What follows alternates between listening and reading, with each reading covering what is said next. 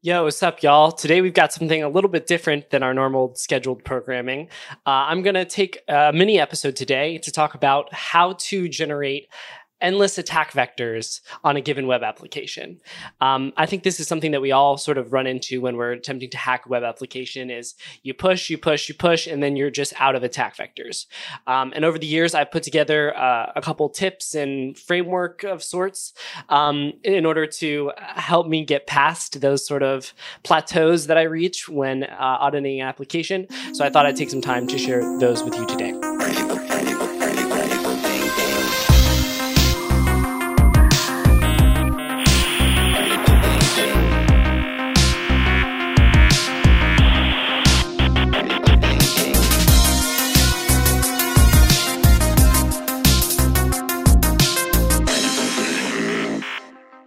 Before we get into my content, I want to do a shout out to a piece of content that I think is one of the finest pieces on this topic, and that is the NahamCon 2023 talk by Douglas Day, aka the Archangel, and he talks about in that video, he talks about this concepts of no's within an application and how a lot of the vulns that he finds comes from his knowledge of the application and how he walks through the app and looks for no's or things that he shouldn't be allowed to do.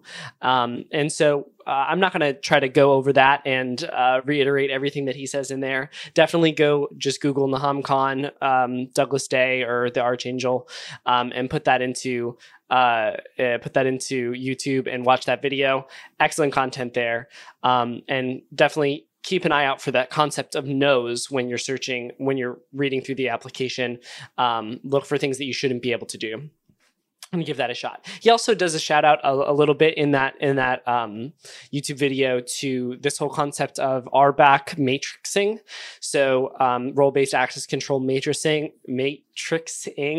creating a matrix about the role-based access controls on a specific site. And I think that's a really insightful piece of the talk as well, and really speaks to the thoroughness that Douglas takes and brings into any web application assessments that he does. And I've worked with Douglas many times on live hacking events, and I've seen firsthand the crazy attack vectors that he comes up with just by thoroughly understanding the application, getting it configured into all of its different states.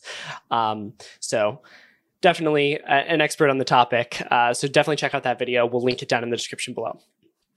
Okay, so on from Douglas's tips to mine, I've got, let's see, 6 different sections here that I want to talk about. And the first one is kind of similar to what Douglas was talking about, but I have this written down. Use the application like a human, not like a hacker, okay? So oftentimes when I go into an application, I'm thinking, all right, how do I hack this? How do I hack this? How do I hack this? And that makes sense because that's our goal in this scenario, right? Is to be able to hack the application.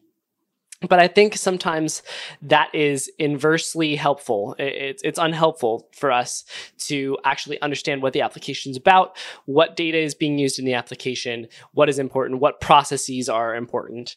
And so when I remind myself to use the application like a human, what I do is I leave burp or Kaido or on or whatever I'm proxying just to keep all that traffic, but I don't use any of it, and I just step through the application, the UI, like a human. I'm trying to figure out exactly what that application is supposed to be used for, what sort of user journeys the user would go on as they're going through that application, and trying to get the application into a little bit more of a configured state. I ran into an example the other day of this concept resulting in a bug when I was working on a website that essentially allowed you to configure specific devices. And so I selected one of the devices from the dropdown, and then it gave you a bunch of like options you could select. And I did this for a couple of the devices, but none of the options seemed really interesting. And then I was like, okay, well, let me be a little bit more thorough with my testing. Went back, kind of clicked through the various different types of devices that I could configure, and I found a device further down the list that allowed me to configure some special settings, and those settings resulted in a full read SSRF. And so definitely make sure you're being thorough in your testing and exhausting all the user journey and code paths, and also using the application like a human, not like a hacker. I don't know. Maybe that doesn't make a bunch of sense, but it kind of rings in my head.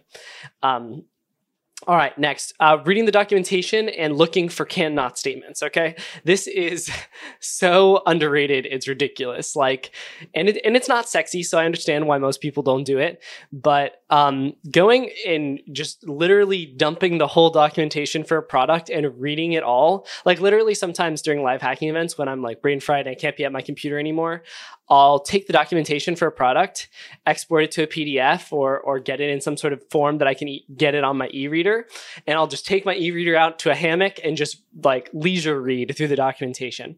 Okay. And when you're doing that, you're looking for a couple specific things. You're looking for cannot statements. So X user cannot do XYZ. You're looking for boundaries that have been set up in the application, which we'll talk a little bit more about later. And like Douglas mentioned before, you're looking for those no's. You're looking for anything that says, the limit on this is X, right? Because that's something that we could potentially bypass. And it always helps when you're writing a report too, to be able to reference a specific line of documentation. Because if you can do that, it's very hard to debate that it's an issue, because then you can start talking to the program about this whole concept of user trust, where you've built documentation for your product. The user trusts you that this documentation is accurate, and then you violated that trust by creating a product that does not actually comply with the standards that you've set up for this user.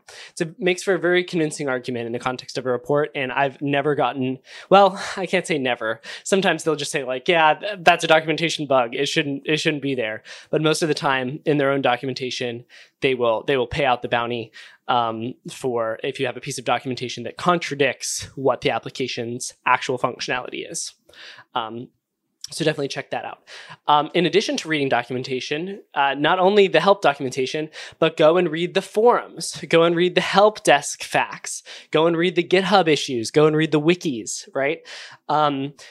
Just a couple live hacking events back, I found a bug in a piece of software, very widely used piece of software.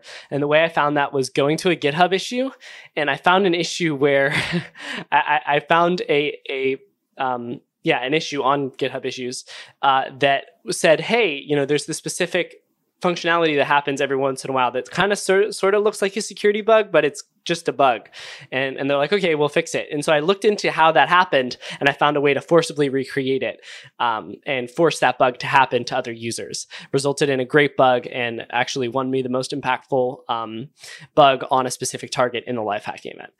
So definitely don't skip those GitHub issues. Always search for things like security or any keywords that might be correlated to that specific products, like disclosure or leak or anything like that, and read all the GitHub issues you can get your hands on to understand why that product is acting the way that it is in some weird scenarios. Okay. Next was look at the grayed out areas in the application. Now, this is pretty standard, but in an application, oftentimes there will be buttons that are disabled and text areas you're not supposed to be able to modify or write in. And we all know that once you submit the form or whatever, you can just add, you can intercept it at that level, right? And modify text boxes that shouldn't be modifiable and stuff like that. And sometimes that does result in vulnerabilities, and is certainly something to be thinking about when you're coming up with attack vectors. But I found that modifying things at the UI level allows you to use the application more like a human, right? And understand the flow that the application goes through, which may give you additional insight into request formatting and stuff like that, so you don't have to like fight with the format from a minified JS file or something of the like. So that's a cool way to do it. There's lots of ways you can do it. You can use like a burp match and replace or Kaido match and replace to remove disabled elements. I personally have a JavaScript bookmarklet that I've been using in my browser for a very long time that will just go through and find every disabled element and undisable it, which is really helpful. And it also takes hidden elements and unhides them, which is also helpful. So maybe you can code up that bookmarklet similar, or I'm sure there's better ways of doing it through like a Chrome extension or something of the like. And I'm sure someone in the community will come up with a better solution than my hacky little bookmarklet.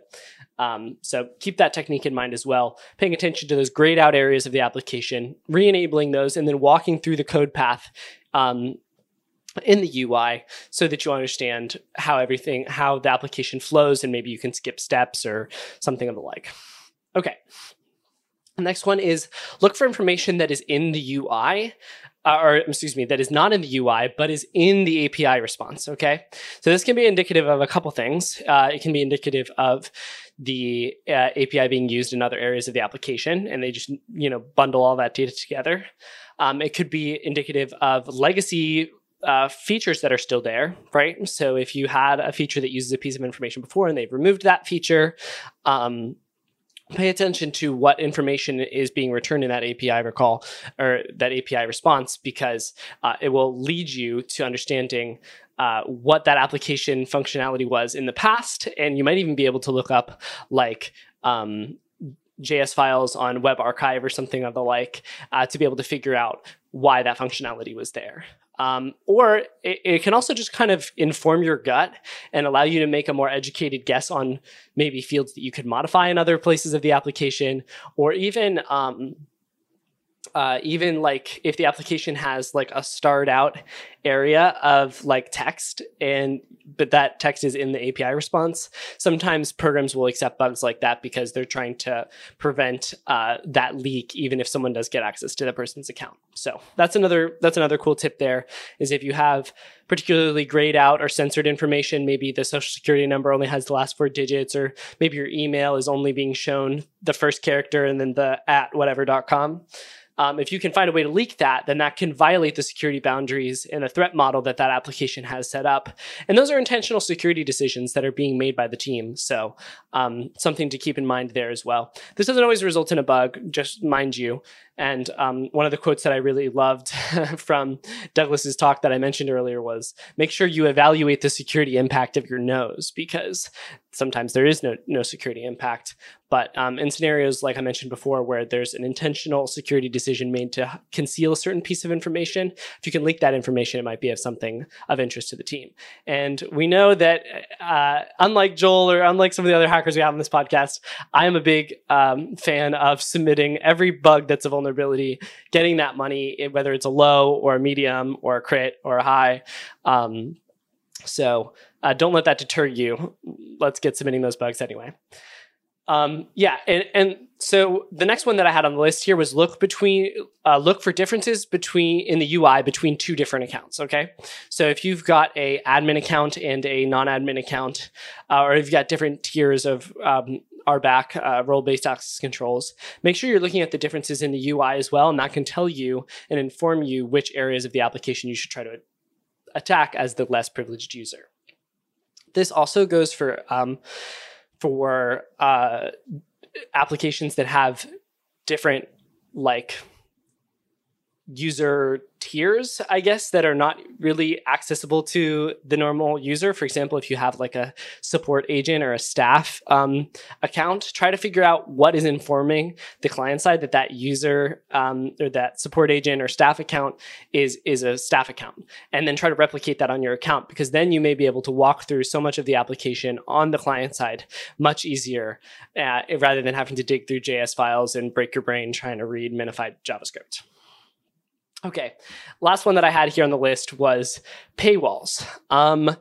Anytime there's a paywall, we talk about this all the time on the podcast. Anytime there's a paywall, just pay it. Just bypass the paywall with one account by paying it, right? And then have the other account and try to access some of those same features. It's so often that I see, people say, "Oh, this feature is only available in the premium," but that's just a function of something that they've exposed on the UI. And I imagine that this is a part of sort of a flawed development cycle, right? That they're developing this whole product, and then they're saying, okay, well, where do we want to put these tiers in?